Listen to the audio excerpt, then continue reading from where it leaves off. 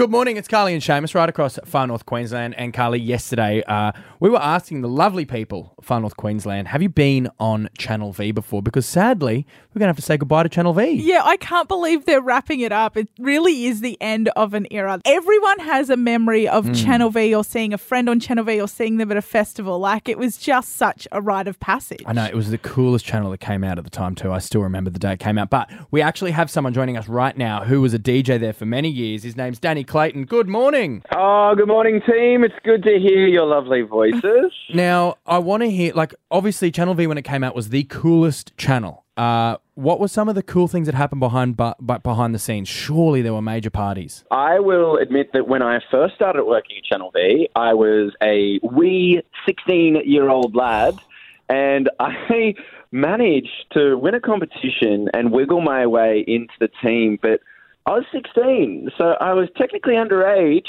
but that didn't stop me from going to the ARIA Awards and the ARIA Award after party. And I remember running through the hotel room corridors where every single hotel room had some other rock star, had another pop singer, had some band or famous TV presenter, and I was just getting shit-faced. Am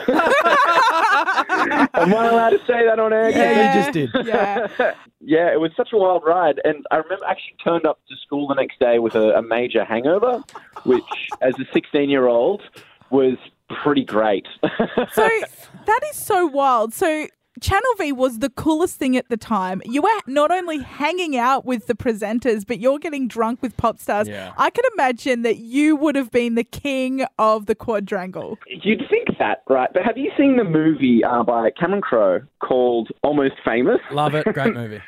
So, the young, music journalist, the young boy, William, man, he'd go to school and people would just, rag on him. And that was kind of like me. I would come to school and go, guys, you won't believe what happened. And everyone would just be like, man, you're full of it. You're lying. Or Wow. oh, you're lying. And I'm like, man, that's it. One day I'm going to work at Channel V. And every day after school from when I was 16, I would go to Foxtel, go to Channel V and take photos for them for free. And then, one day they just gave me a microphone and I never left. I did some digging and I saw in 1999 Yumi made out with Robbie Williams. Did you ever hook up with anyone famous?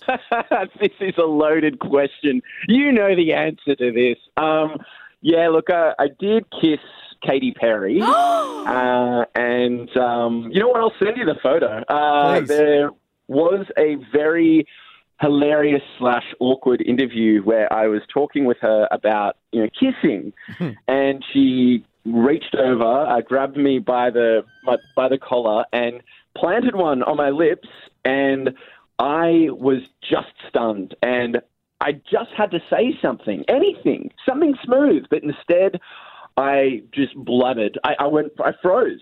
It was mortifying, but also, it was pretty cool. I got to kiss Katy Perry. Was she a good kisser? It was a peck, but she just said, mwah.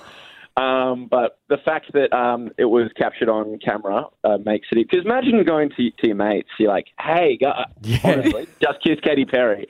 They'd be like, yeah, right. Did you go to the moon as well? There's no way anyone would believe you. But that was my little brush with celebrity lips. Yeah, you guys also covered a lot of festivals. I can remember very vividly you guys being at the Big Day Out. Obviously, a lot of backstage antics would have went on. What was the craziest thing that you witnessed backstage at a festival? I did have cocktails with Lily Allen, who was topless backstage in a kiddie pool.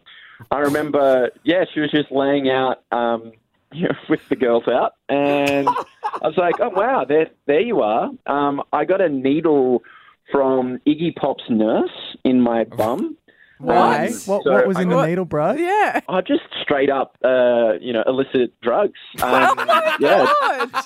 Just heroin, actually. It was, no, it was a vitamin B shot. So every time he goes out on stage, he gets given a vitamin B injection. And there I was with Adam Zammit and Michelle Leslie, myself, bent over with my bum out, and this nurse who was smoking a cigarette gave me a needle in my butt. So that was great. And- But besides that, a lot of golf carts crashing, rockstar drunk behaviour. It all happened. It was the best. Well, Danny Clayton, mate, so much fun. Thanks so much for chatting to us, buddy.